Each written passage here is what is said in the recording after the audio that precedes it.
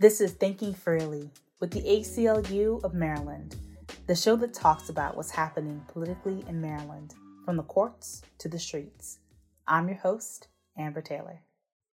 At this point, we all know how a police officer murdered George Floyd. But there's also Emmanuel Oates, Leonard Shad, Kareem Gaines, Manuel Espina, William Green, Tyrone West, Christopher Brown, Eric Sapp, Gary Hopkins, Robert White, Anton Black, Winfield Carlton Fisher III, Freddie Gray. These are just a few of the Marylanders who have been killed by police. Honestly, I could do a whole 30-minute episode just naming all of the people who have been killed by police in Maryland. It's a disgrace. And it's unacceptable. Maryland and our country have been devastated by hundreds of people, many of them unarmed, killed at the hands of police officers. Excessive force by the police is particularly disturbing, given the disproportionate impact on Black people and people with disabilities. But with each of these tragedies, there are very important lessons that we must learn. Ways in which the police can prevent more police killings. Ways that community-police relations can be improved. And ways that we can make our communities safer. Because we want a Maryland where no community, especially the Black community, has to live in fear of the police. Where excessive and lethal force by law enforcement are last resorts and not first options. Today we'll be joined by Tracy Shand, Leonard Shand's sister, and Shamea Manriquez, Emmanuel Oates' sister, to share their experiences about how the killings of their brothers by police could have been prevented by the police department. We will also talk to Jay Jimenez, our legal program associate, about some of the trends we have been seeing in police killings and important recommendations for police that would reduce the unnecessary and tragic killings, and how to hold police officers accountable. Well, Tracy, Shamea, Jay, thank you so much for being on Thinking Freely. We really are happy to have you on for this really important conversation today. Yeah, thanks for having us and for letting us have this really, really important discussion. Yes, thank you. Yeah, thank you. Same here. So Jay, you work in our legal program. Can you talk to us a bit about what you've been hearing about police killings in Maryland? I've been at the ACLU of Maryland in the legal department for about 3 years now, and I review a lot of the intake that comes in, along with my colleague Gina. And a large number of our intakes have to do with some kind of police misconduct. Families have been coming to us about their loved ones being killed by police officers here in Maryland. And the ACLU of Maryland actually had a report on it back in 2015. But since I've been here, the main themes that I've seen in these fatal police encounters is, one, the victims are usually Black people or people of color. Two, many times, but not always, but many times, the victims who were killed by police were suffering from some sort of mental health trauma or were in some sort of incapacitated mental state when they were killed. And there could have been another way to avoid the encounter becoming fatal. And three, the families of police victims suffer from a different kind of institutional failure that other victims don't typically experience. And this presents itself in many different ways. After the deaths of their loved ones, the immediate families of people killed by the police have almost no access to any police records regarding the deaths of their loved ones or the investigation. In fact, most of the time that I've seen, they have no access at all. It's basically a shroud of secrecy that adds even more pain to what the families are already experiencing from the loss of their loved one. And then you add that their loved ones are immediately villainized by the police department to the media. Basically, the police are quick to get their narrative out there that works to justify the killing of that person by criminalizing the victim. And unfortunately, what we've seen is the media usually eats this up as the truth, and does nothing to challenge or counter the one-sided police narrative. The main thing that has stood out to me has been that all of these deaths have been avoidable, and all the victims can still be alive today if the police use other tactics, or maybe even followed protocol that's already written, or maybe if police departments had use of force policies that reflect a greater respect for the communities that they serve, and doesn't just reflect the militant us versus them culture that's so prevalent in our police departments today. And based on the last report from the Governor's Office of Crime Control and Prevention, which was the report on 2018 numbers, 14 people were shot and killed by the police. Of those 14 people who were shot, 9 of them were Black compared to 3 who were white.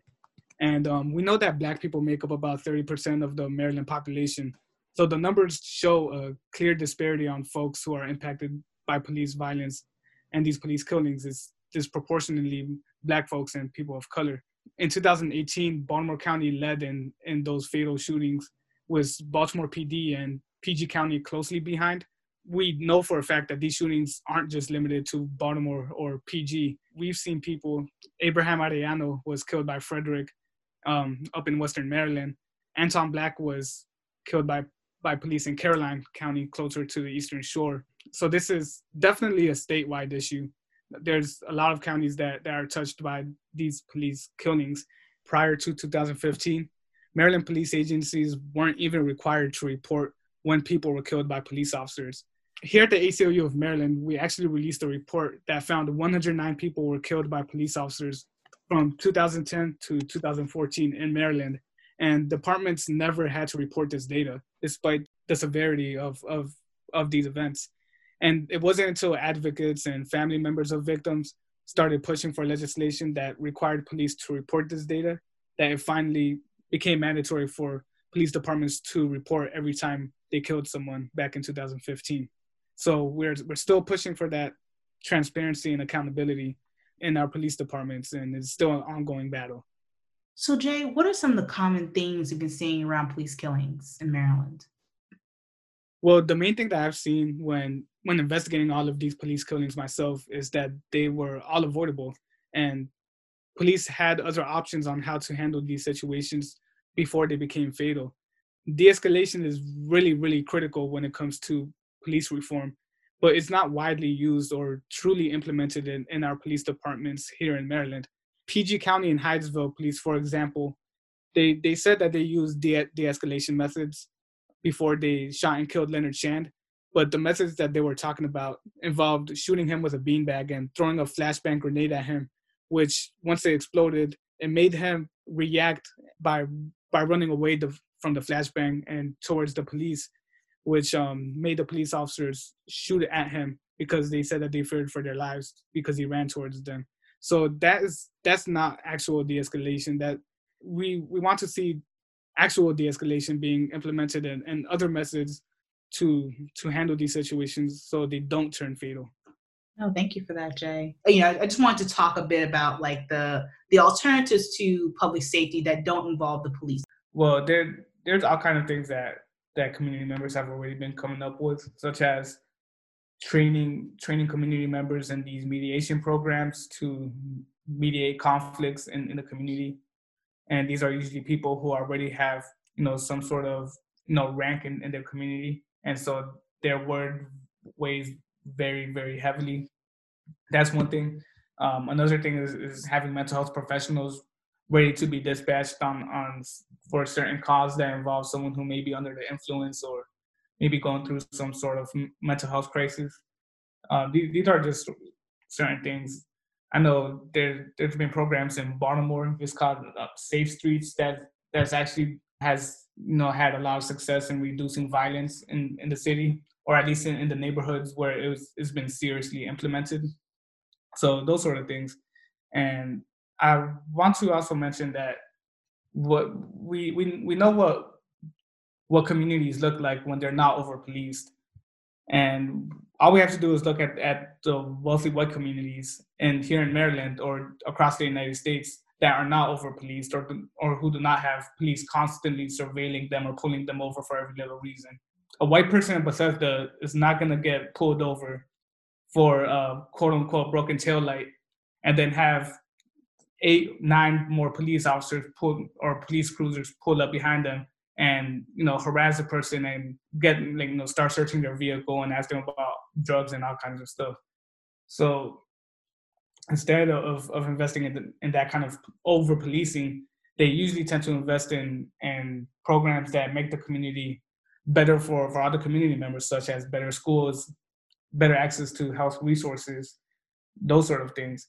And also there's already a lot of communities of color and Black communities that don't really rely on policing when it comes to keeping themselves safe, simply because they don't trust the police and they don't trust the police to not make situations worse once they're called on. And that's something that's been a reality in a lot of communities for decades now. And even in the immigrant community, there's immigrant communities in Maryland who don't call the police because they know that of the consequences that may happen if they do call the police. So there's already communities that are not reliant on police and trying to keep themselves safe. And it also just causes on the urgency of needing to rebuild trust between policing and these communities in the first place. So can you just elaborate on some other ways that the police can prevent police killings?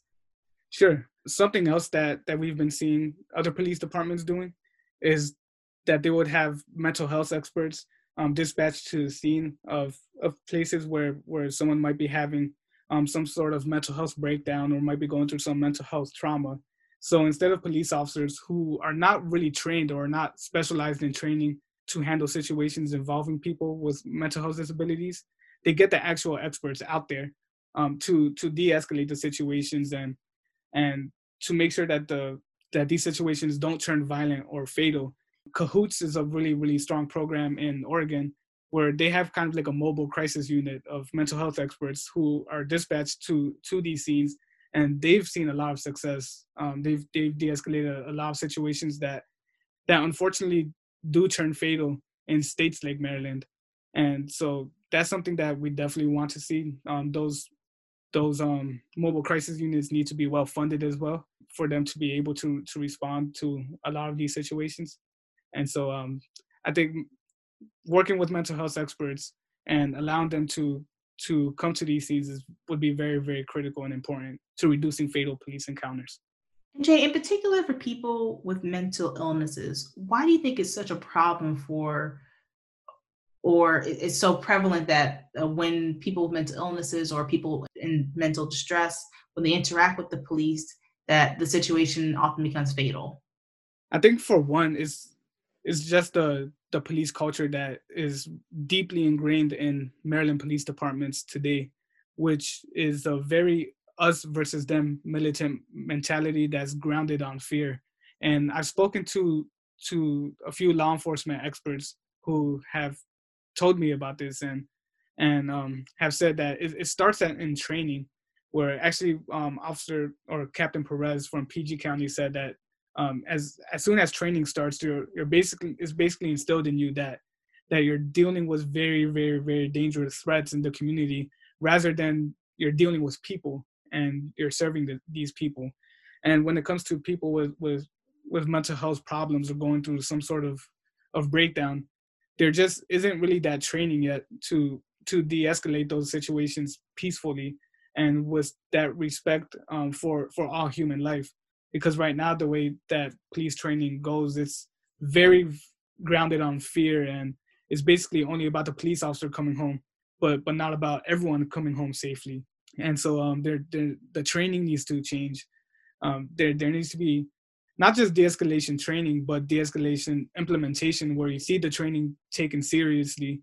You see it taken seriously by the higher ups in the police department, and they're serious about implementing it on the streets, instead of just sitting through a classroom and just saying, oh, we just have to sit through this because another incident happened.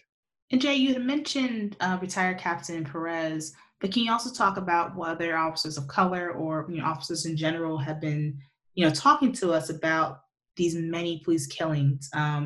What have you been hearing about their concerns? Sure. So they do definitely share my concerns, And it was really validating to hear from them, because when I was looking through a lot of these police killings, I just thought that, there has to be a different way. And so I wanted to hear from law enforcement experts to see if they feel the same way. And so, like I mentioned before, I spoke to Captain Perez. I also spoke to Neil Franklin, who used to be a Maryland State police officer. And then he was a Baltimore police officer. I believe he was in charge of training for about 4 years.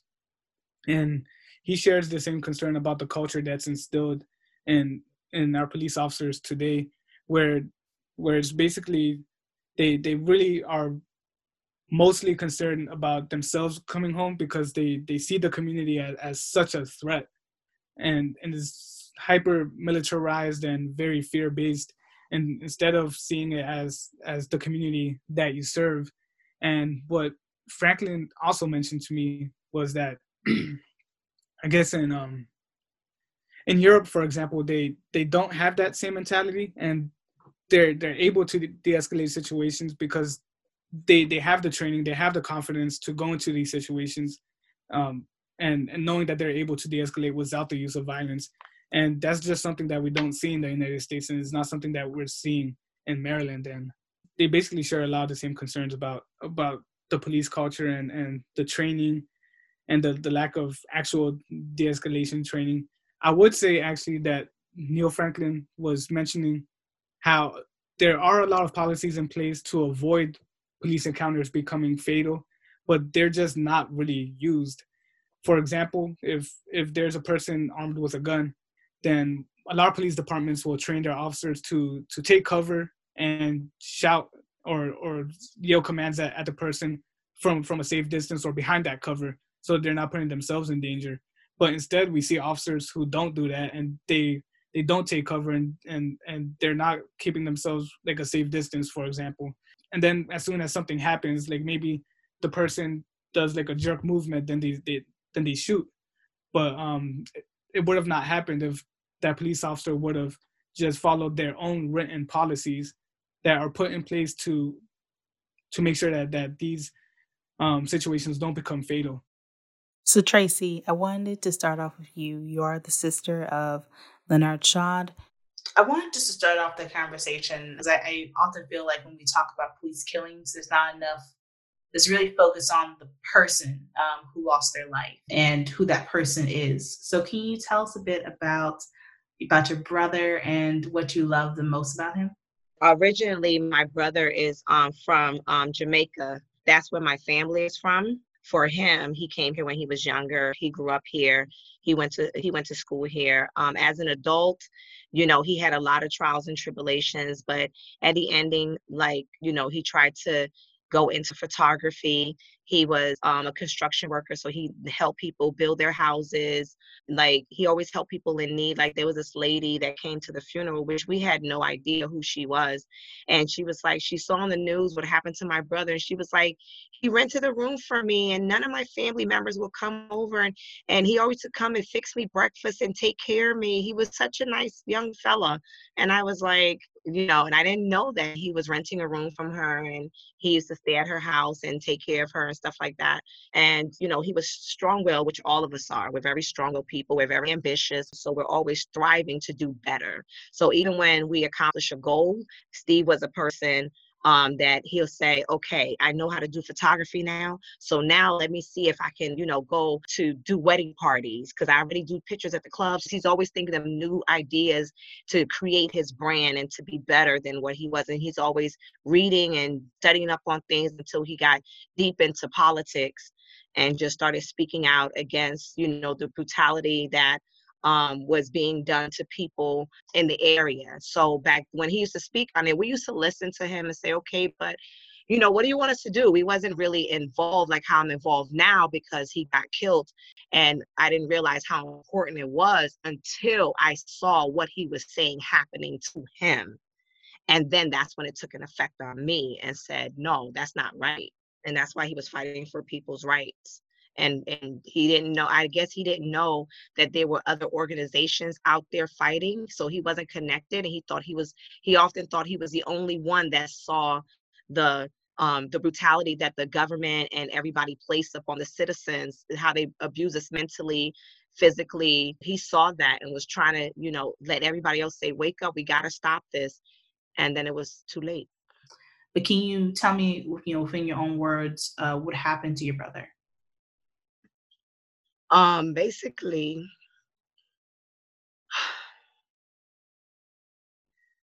I'm sorry. No, don't apologize. Take your time. Basically, what happened was my brother was abused when he was younger, when he was incarcerated, and he was abused then, physically abused and raped and beaten while he was incarcerated, and nothing was done. As the years went by and he was released, my brother tried his best. He never got in trouble. He always tried to work hard and just stay out of trouble, stay away from the police and everything. In 2018, an officer approached him, and he didn't do nothing wrong. And the officer approached him and stabbed him, and then said that it was the other way around, and it was not true. My brother was defending himself.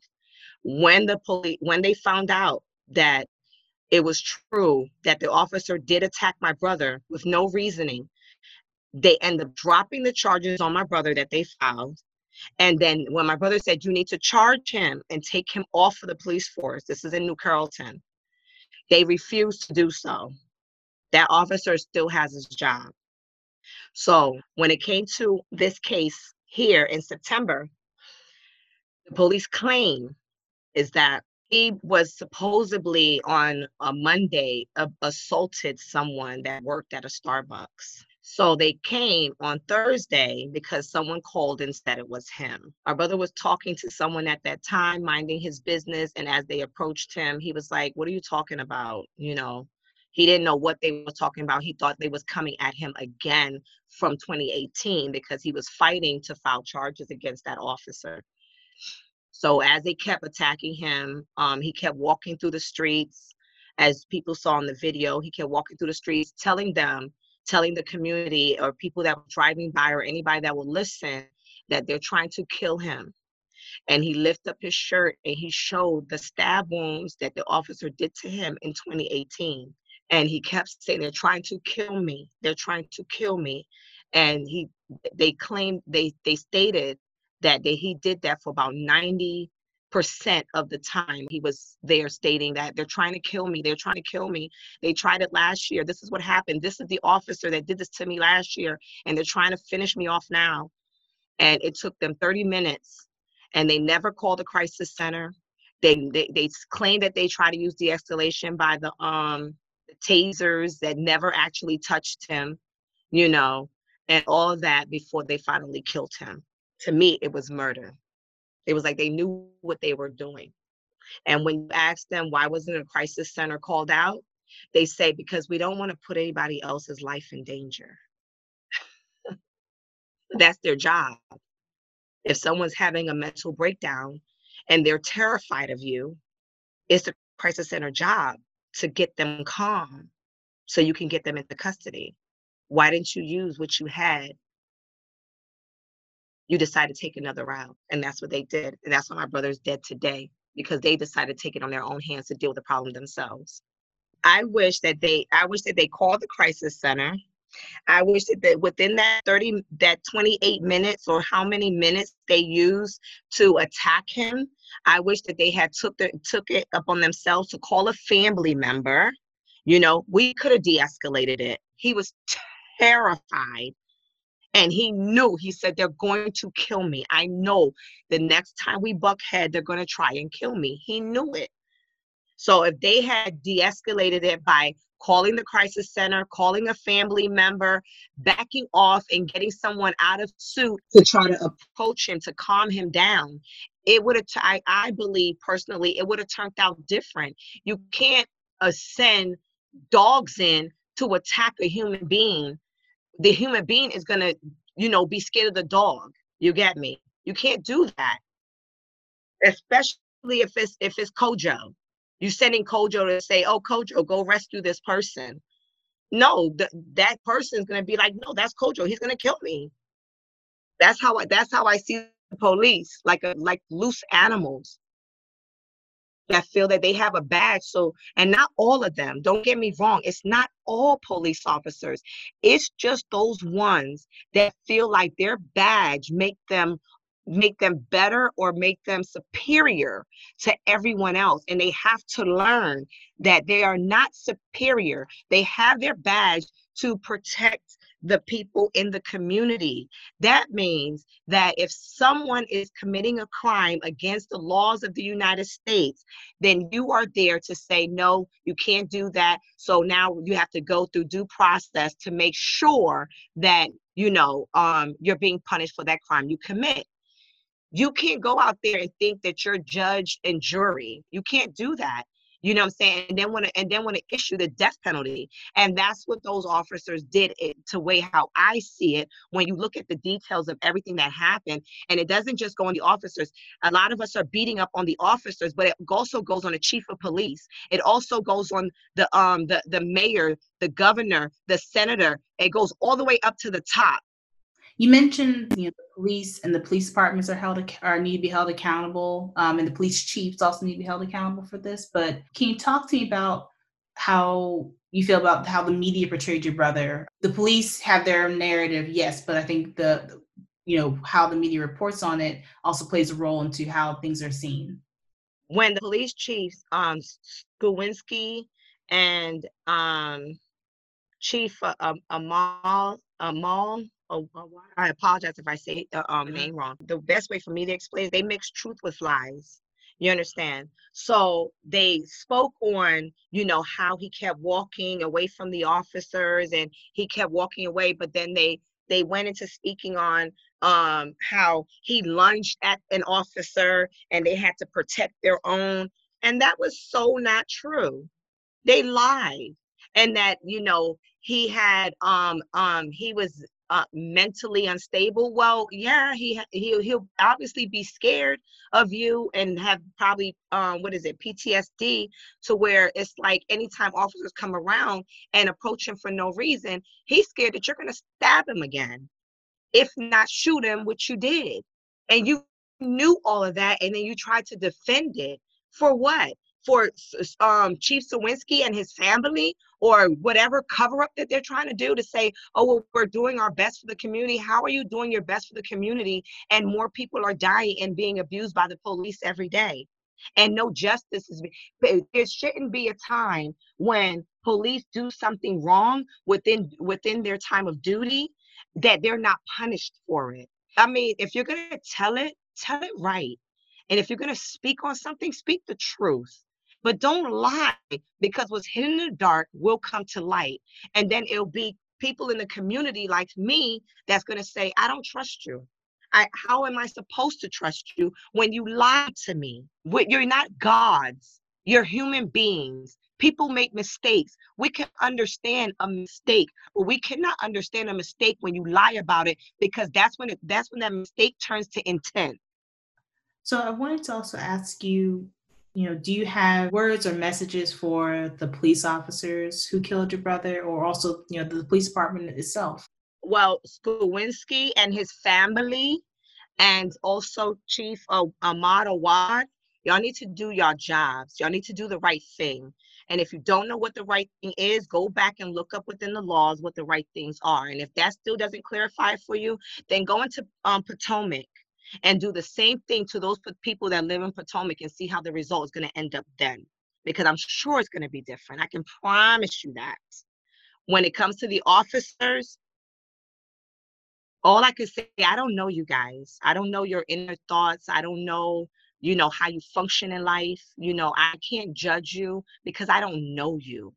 However, what you did was definitely wrong. And y'all need to own up to it. If you make a mistake and say, well, we acted harshly, we was wrong and whatever, then own up to it. If you was working a 9-to-5 everyday job and you go out there and assault somebody on a job, you'll be fired. They're not going to tolerate it. own up to it. This is not the end of your life. That, you know, you can move on. There's other careers out there, but maybe being a police officer is just not for you. So, you know, this was a mistake, and, you know, just own up to it. I can respect you better if you do that.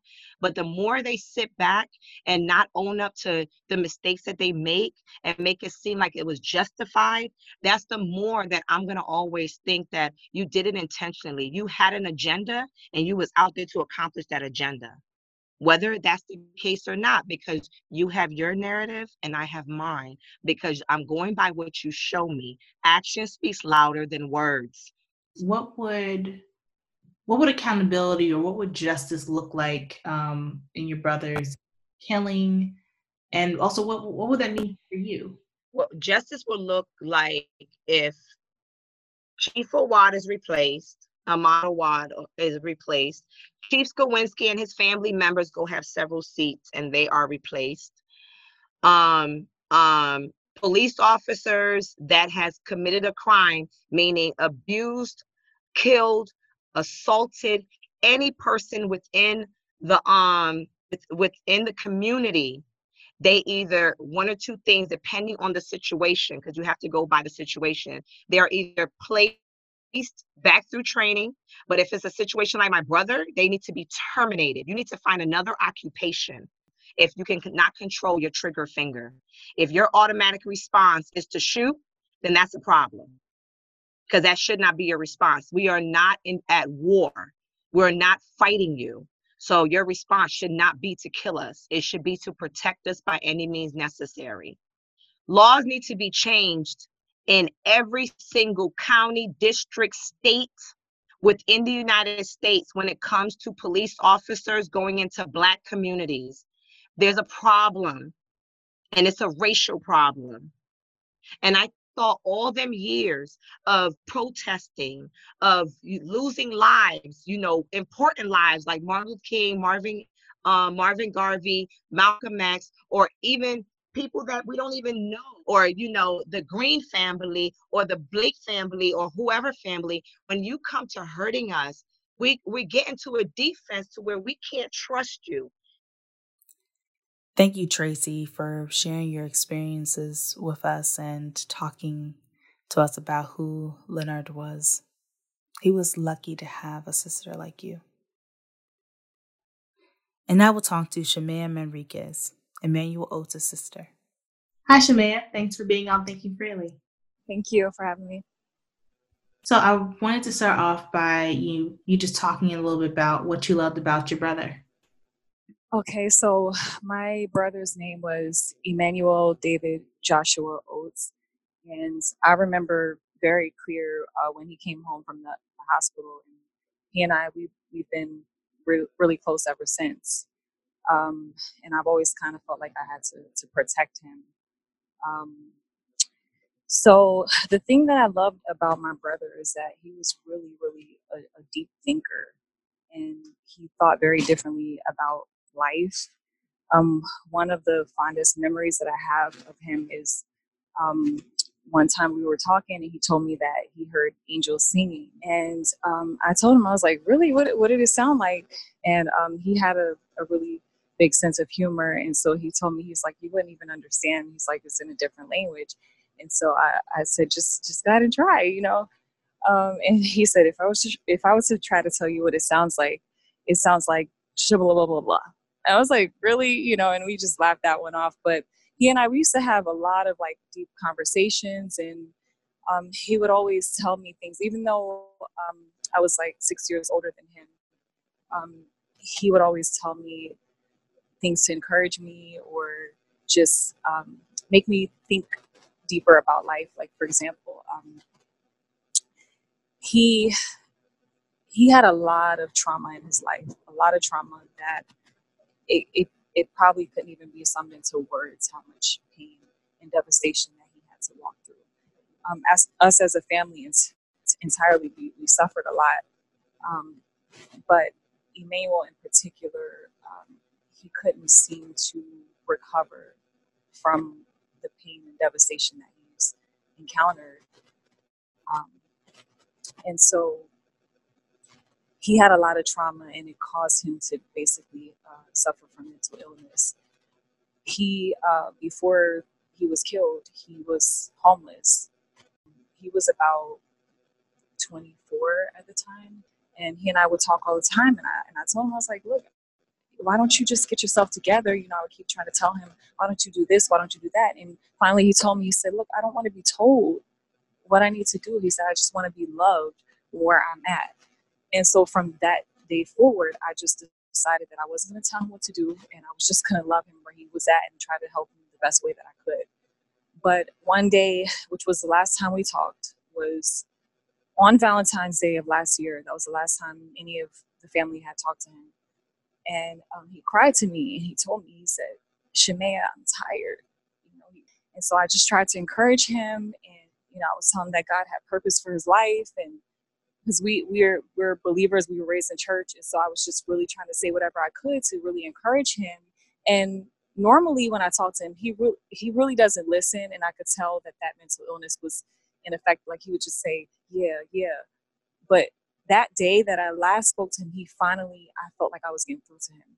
He said, yeah. He kept saying, this is God, every time I would say something. And I'm like, oh, finally, I'm getting through to him, you know? And so he calmed down, and I told him, I was like, hey, maybe you can talk to your dad and we can try to get you a ticket to come out to California so he can get out of the situation that he was in. And I told him, I said, why don't you just apologize to your dad? Because they had fell out and they were at odds with each other. And so he apologized to his dad, but he never asked him for a ticket. And then we hung up, and that was the last time I talked to him. So the day that the situation happened, it was like record cold. It was like the coldest winter, one of the coldest winters ever. So he went to the Dollar Tree, and I guess he went to get something to eat with whatever he had left. And I was told that he had like a can of soup or something like that.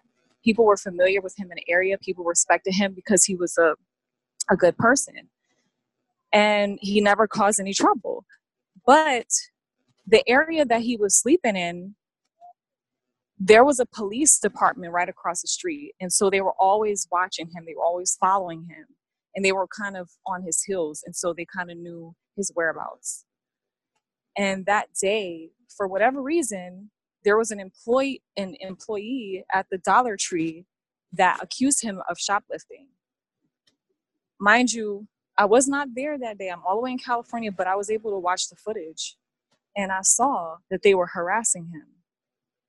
And they just kept following him. And he said, and I heard him on the footage, he said, I have my receipt right here. He had bags in his hands. He said, you're not going to keep following me. I mean, mind you, he went all the way up a hill in Reisterstown. It was at the Reisterstown Plaza in Baltimore. And they followed him, including the employee, followed him up the hill, across the street, at the bus stop. And they kept saying and accusing him of shoplifting and just following him. And he's like, I have my receipt. He was trying to show the receipt. And then he said, he spoke a scripture, and he said, no weapon formed against me shall prosper. You're not going to keep harassing me. And before you know it, there's an officer that came and charged at him and tackled him to the ground for no reason at all.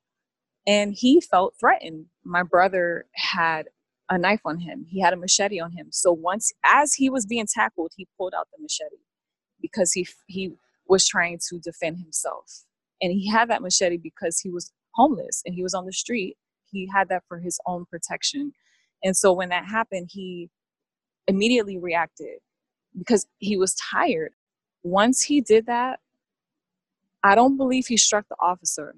He pulled it out and swung it. And I don't believe that he actually struck the officer, but he got up and I could tell that it was like he was just lost. He kind of like walked back down the hill into the Reisterstown Plaza. They followed him and they cornered him into the Aldi's. And then again, he said the scripture, no weapon formed against me shall prosper. As soon as he said that, mind you, he wasn't swinging it at anybody at that moment. But once he said that scripture, they just shot at him and he curled over, and that was it. After they did that, they immediately tried to clean up. They're wiping stuff. They're being aggressive. It was like about maybe like 6 of them. They're stepping on his body. I was so confused and I was so hurt because the state's attorney, as she's walking us through this footage, the part when they're stepping on his body, she says, so this is the part when they render him aid. And I'm like, where's the aid? I see some sort of vendetta. They had no intentions of preserving his life. They had no intentions. It was like they provoked him. They antagonized him because they wanted him to react or retaliate so they can find an excuse to kill him. And he was another body on their list. Can you talk to me about, what would you wish the police had done differently in that in the situation? I wish that the police, I just wish that they would have preserved his life because they shot at him multiple times. And so I just wish they preserved his life. I thought he had a future, like there were so many things that he and I talked about that he really wanted to do, and that he was only 24. He never got a chance to have a baby or, get married and have a family. And it's so disappointing. It's so disappointing because I feel like his life was cut off short. Do you have any words for the police officers who killed your brother or anyone else connected with the killing? I believe I could speak on behalf of my entire family that we deserve a public apology because it was like they killed him, they murdered him, they stepped on his body, and then it was like, oh, well, he shouldn't have reacted. So case closed, and then that was it. And then everybody moved on with their lives. And now it's been a year later, and nothing was done. Nothing was done. And so I believe at minimum, we deserve a public apology and also some sort of financial compensation for the pain of the loss. Because although my brother had a weapon, he was trying to defend himself and protect himself because he felt threatened by the police. That's what I would want, my family would want. We were already suffering before this happened, and it was just another weight, another pain.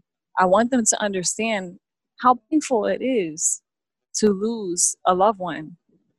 Just because he was homeless does not mean nobody cared about him or nobody loved him or that he deserved his life to be taken so soon.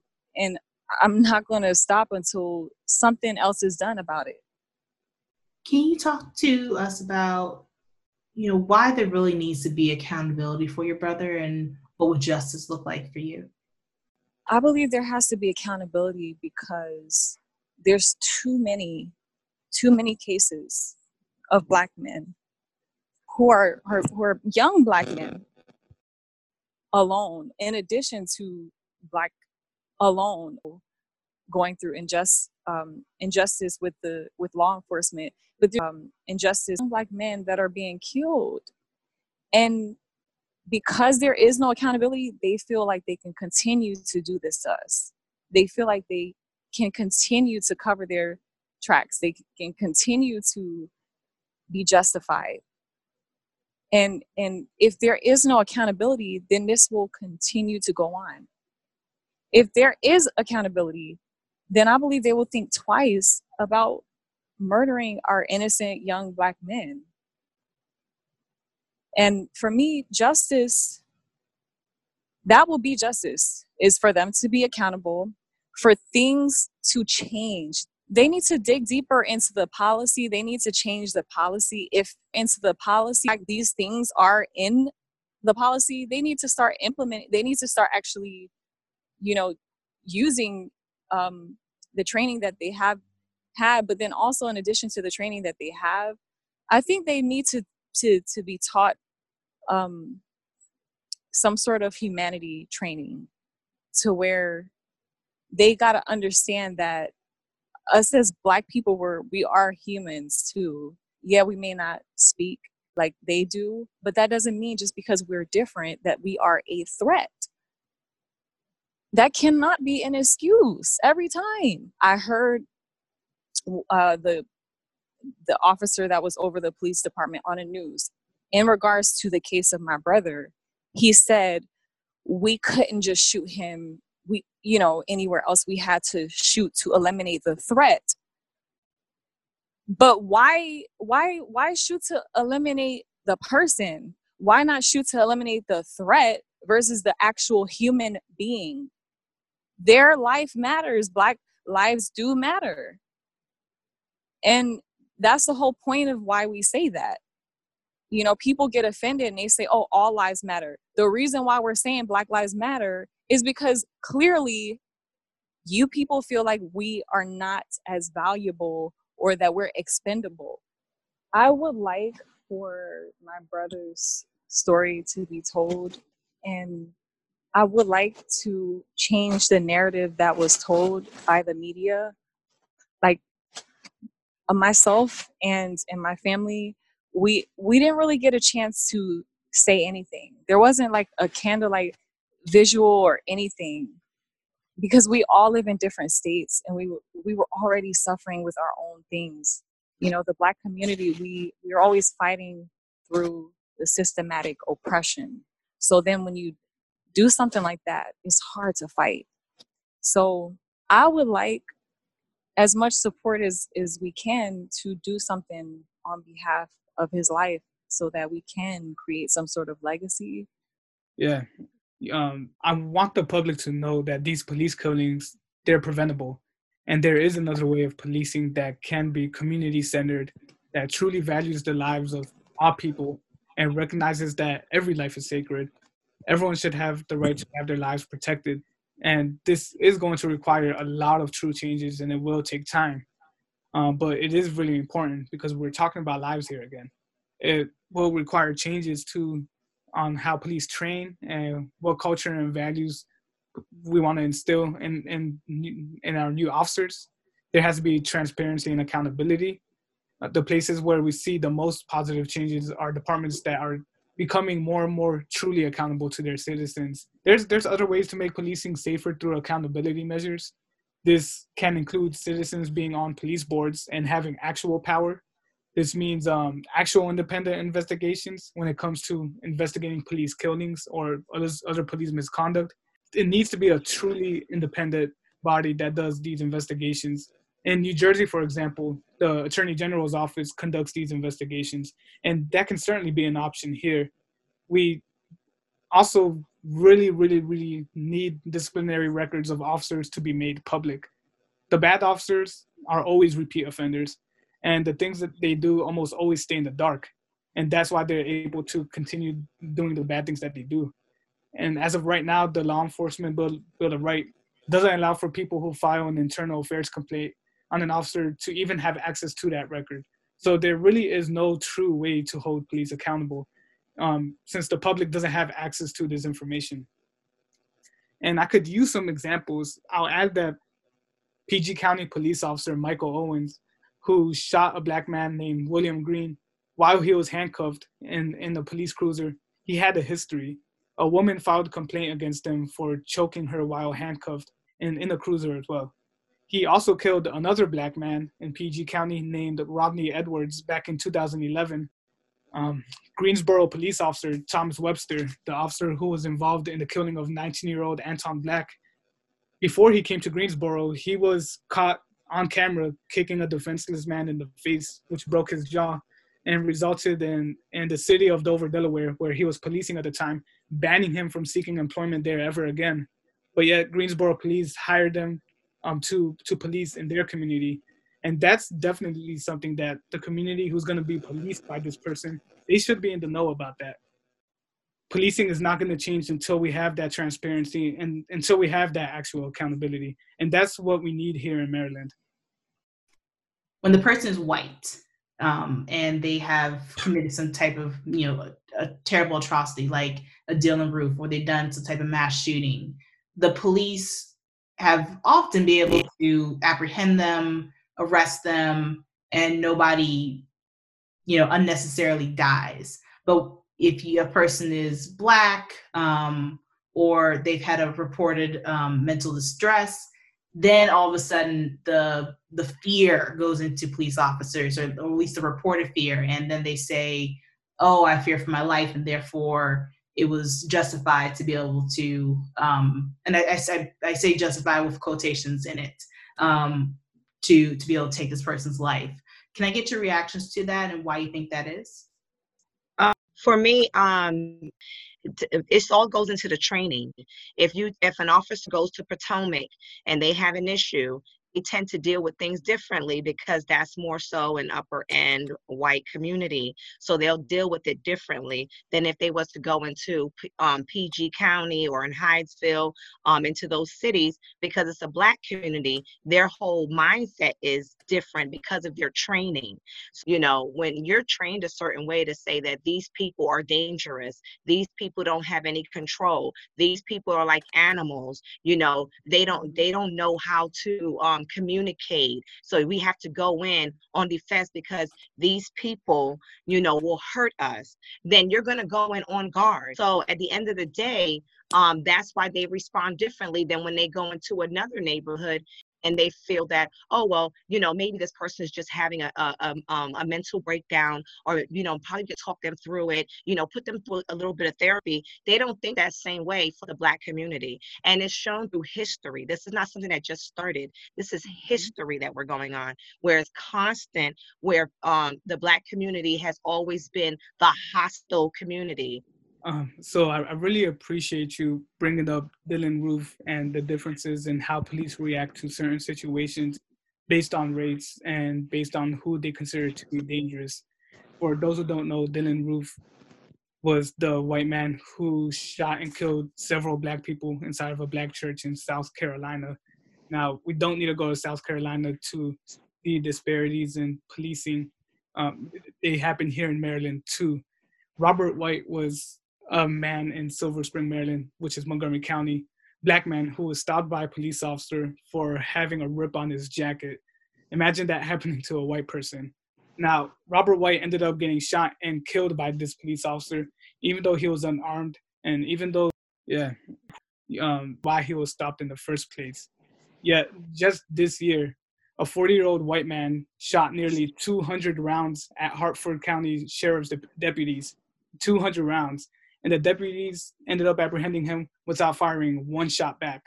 So there's absolutely no reason why Black men like Robert White, who was unarmed, or Black men like Emmanuel Oates and Leonard Shand, there's no reason for them to be shot several times and for their killings to be said to be justified.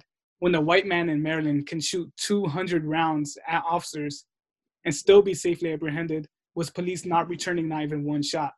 That's the kind of policing that we want to see for all people in Maryland, all people in general, including Black folks, including people of color, and including people with mental health disabilities. And I love what you just said. I'm glad that you brought that up, because that is something to think about. It's like, how is it that they're able to apprehend this guy without no shooting, and yet he had a gun? And then you have all these other cases of Black men who, they may not even have any weapons on them and they're still being killed. So it says a lot. It says a lot. And hopefully when we think about those cases, that maybe it'll cause some sort of change. To the whole Dylann Roof situation, it's just ironic how, like, they actually took him to Burger King. And going back to what you were saying about the threat and how they try to say that they're so fearful of us, but then it's like, why? It's so clear and evident that they usually try to preserve the lives of the white men, or for example, like the white mass shooters, they tend to like preserve their life or like try to find ways to de-escalate those situations, but they don't even try to attempt to do that within our community, because unfortunately they don't see our lives as valuable, and they don't view us the same. So automatically they want to believe that we're a threat, because they want an excuse to justify the killing. I feel like they're not here to protect and serve me. I don't feel safe around them, unfortunately. And so a lot of times, like, I'm actually afraid to call the police because I'm like, what if they somehow find an excuse to kill me? Basically, the community needs to know that the officers that's out here, not all of them can be trusted, because I don't want to put the good with the bad. So I would tell the community, don't trust them.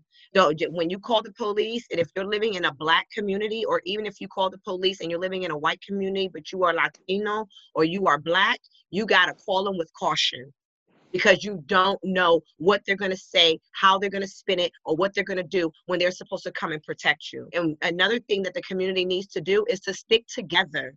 There's too many people out there have this idea in their head that, well, if this wasn't done, then it wouldn't have happened that way. It's not necessarily that's the case. Things are not always black and white. A lot of times there's gray in there. So wake up and smell the coffee and be united and be loyal to one another. They can't defeat us all. My next question is for Shamea and Tracy.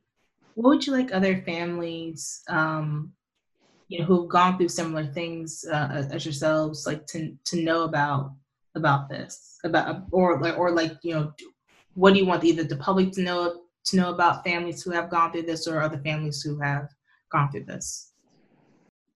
I would want anyone who probably recently experienced this to allow yourself to grieve. Don't feel so pressured to have to jump into the fight, because it's already overwhelming as it is to have to handle and manage the weight of the pain of grief. It's like you got to find a balance, because it's like, okay, this happened, now I got to get up and fight, when you already feeling like you just got a harsh blow to your stomach. How do you fight when you feel pain? So I think it's important to, like, really allow yourself to heal properly. And properly meaning allow yourself to grieve, allow yourself to just feel how you need to feel. And then when you mustered all the energy that you can by the strength of God, then you fight. For people to be supportive of that person and not think that they should be healed when they think they should be healed, or like they should get over it or something. Because that's another thing about grief. It's like people, for some reason, who don't understand, they think, oh, you should be over it, whether it's a year, 10 years. Like, you get over it when you need to, and you fight when you can. So just allow yourself to just pace yourself, and hopefully people around you will support you, because you need all the support you can get. With that being said, the only thing I would say that for those people that's been affected by a situation like this, yes, take the time out to, get yourself together, but don't ever, and I strongly ask of this, don't ever think that, oh, well, this is going to end. This fight will be over one day. It's never going to be over until everybody is protected outside of you. You understand? So you got to keep fighting. You got to keep protesting. You got to keep your loved ones that was murdered, killed, abused. You got to keep their name alive, and you got to let them know it will not be tolerated. So we got to keep screaming out, and we got to somehow figure out how to make a change. And don't ever think that you're by yourself. There's other people out there that's in the same situation as you, that's going through it with you. So just find that one, little small pack that says, hey, we're going to keep up this fight as long as it takes to get the laws changed, or to get justice for our people, or for our community. And if you feel comfortable with that certain group of people, then join them in their fight. We have to, stick together and, figure out who we're going to put into office, who we're going to make the changes for when it comes to law, who is not supposed to be reelected again. And that it all starts there. It's changing our legal process. It starts there, and then we can travel our way down. I just wanted to add one more thing to that. We can also allow the pain to serve as motivation to us. Like, when we get done crying, then channel that energy and really direct it into the work and trying to get justice. Because the pain can actually really be purposeful too, and it can be motivation. I just wanted to say to Jay, to Shemaya, to Tracy, thank you so much for coming on this program, for being brave enough to really share and vulnerable enough to share your stories, and to talk about your Shemaya and Tracy, to talk about your brothers, and what happened to them were tragedies, but I'm hoping that from this type of conversations, from forming that unity that you were talking about earlier, Tracy, that their lives are not going to be there. I'm hoping that this trend will start to wane, because right now it's just not.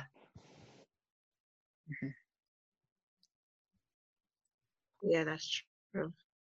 Yeah, thank you too for being here and sharing your stories. They're really, really powerful stories, and both of you are very, very powerful yourselves. And thank you. I can't be any more grateful for you all to give us your time and to share these stories and let people know why this is really, really important.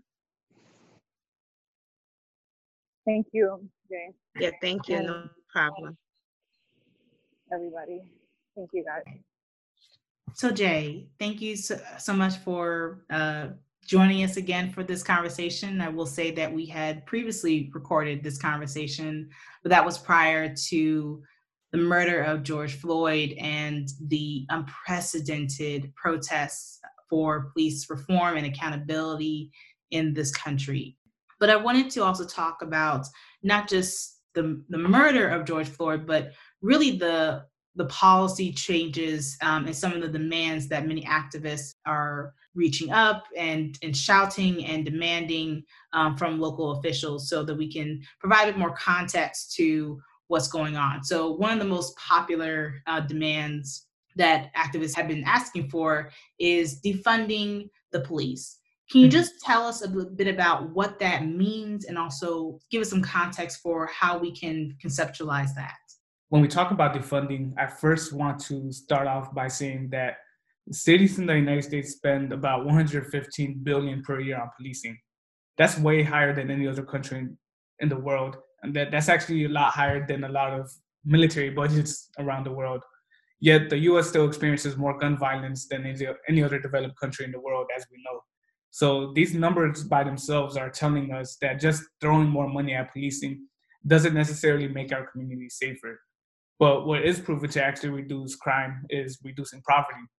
So what the funding is trying to do is, instead of spending these billions of dollars on policing, we need to be reinvesting that money towards institutions that are proven to have lasting results in reducing violence and crimes. And we need to be reinvesting that money in the Black communities and other communities that have been historically harmed the most by over-policing and over-incarceration.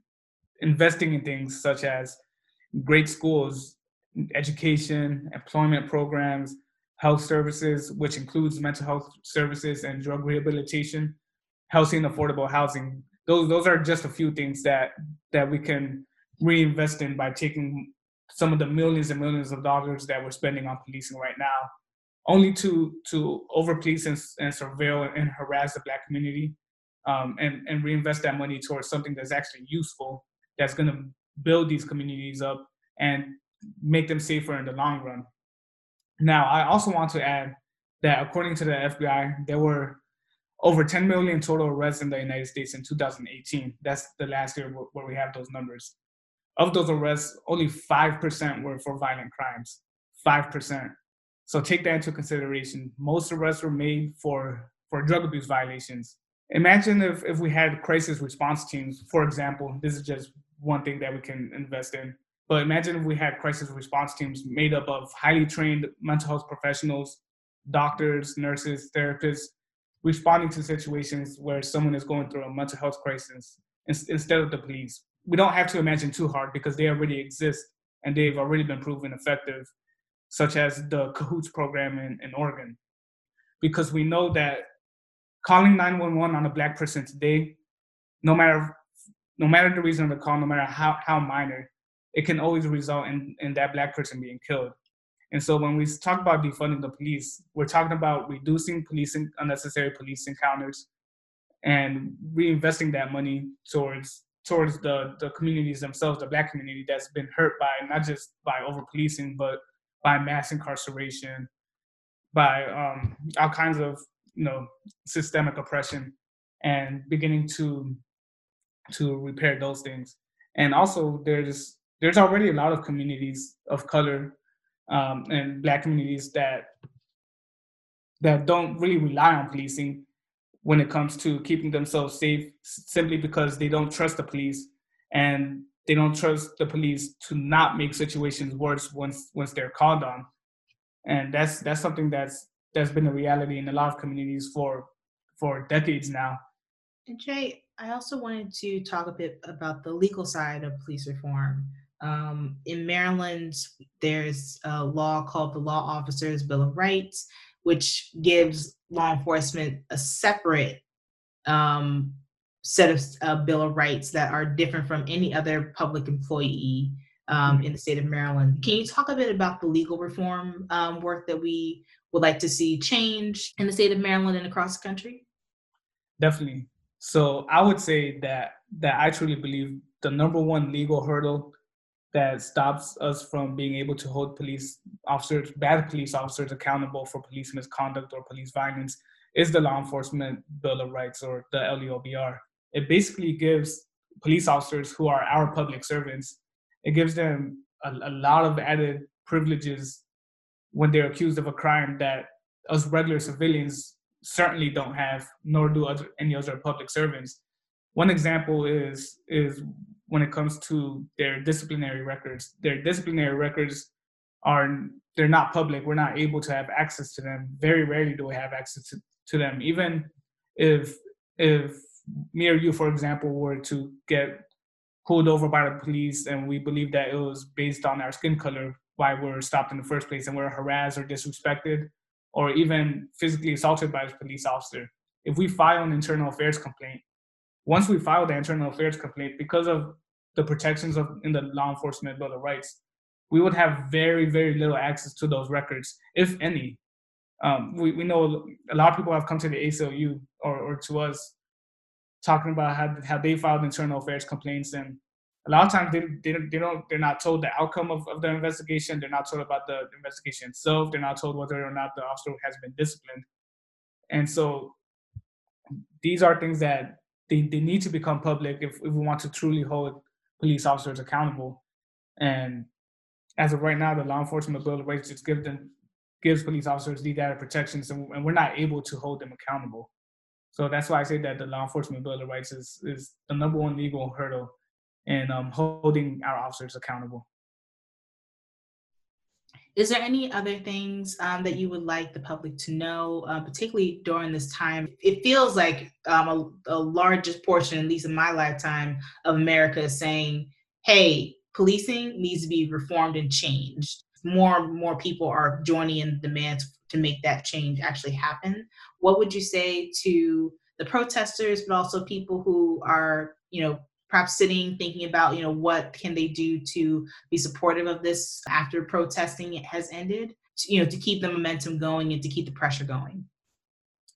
I think the number one thing we need to be doing, at least in Maryland, is working in Annapolis and making sure we're passing bills that are going to increase police transparency and make us better able to hold police accountable. Like, I know there was a bill that we tried to pass in Annapolis this last session that would have given police departments the ability to make some police disciplinary records public, but that was not able to pass. I'm hoping that now a lot more people are seeing the urgency and having access to these records and holding police accountable. So those kinds of things, I'm sure that there's going to be more bills that come up to hold police accountable and to reduce police violence.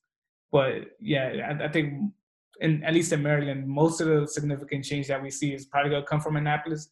But it doesn't even take that. If you can hold your own local police department accountable, then that's very much needed too. And there's a lot of efforts on the ground. For example, Montgomery County, there's the Silver Spring Justice Coalition, who's calling on all kinds of things such as truly independent investigations into police misconduct in Montgomery County. There's community justice in PG County, who has a lot of demands as well when it comes to the PG County Police Department, and for bad officers or officers who have a known reputation for beating Black people and for not being held accountable, for them to finally be held accountable and to lose their jobs because they shouldn't be still able to patrol in those neighborhoods that they've been harassing for several years. So just getting in touch with the community organizations that have been doing work to hold our local police departments accountable for several years now. And what I always tell people is what happened, George Floyd, that really, it was hurtful to, and it's still hurtful to even talk about what, him being killed on the street like that. But, more than likely the police department near you has done something similar to that or other very, very racist and heinous acts that just never seen the light of day, maybe because it wasn't recorded on camera. And so we need to hold our own police departments accountable for the misconduct that they've been doing. And there's all kinds of police reforms that that does harm reduction, things like truly independent police or truly independent investigations into police misconduct. That means like an independent board or somewhere where it's not the police investigating the police, or making disciplinary records public, more access to body cameras, those kind of things. It's harm reduction, but it doesn't attack policing and the problems with policing at its core. And that's basically that police departments, from the beginning when they were founded as slave patrols to capture Black slaves who were escaping the bondage of slavery. That's basically where modern policing has stemmed and grown out from. And so at its very, very core, policing has always had the sole purpose of protecting the power that white people have over Black people. We just need to completely reimagine what policing looks like in the United States, because that it doesn't have to remain this way. We don't have to have all these fatal police encounters, and we don't have to have Black people routinely harassed by the police in Maryland. No, I absolutely agree. We have truly lost too many Black people, too many people in general, to police violence, unnecessary and preventable police violence in this country. Well, Jay, thank you so much for joining us again for this conversation. Okay, thanks, Amber.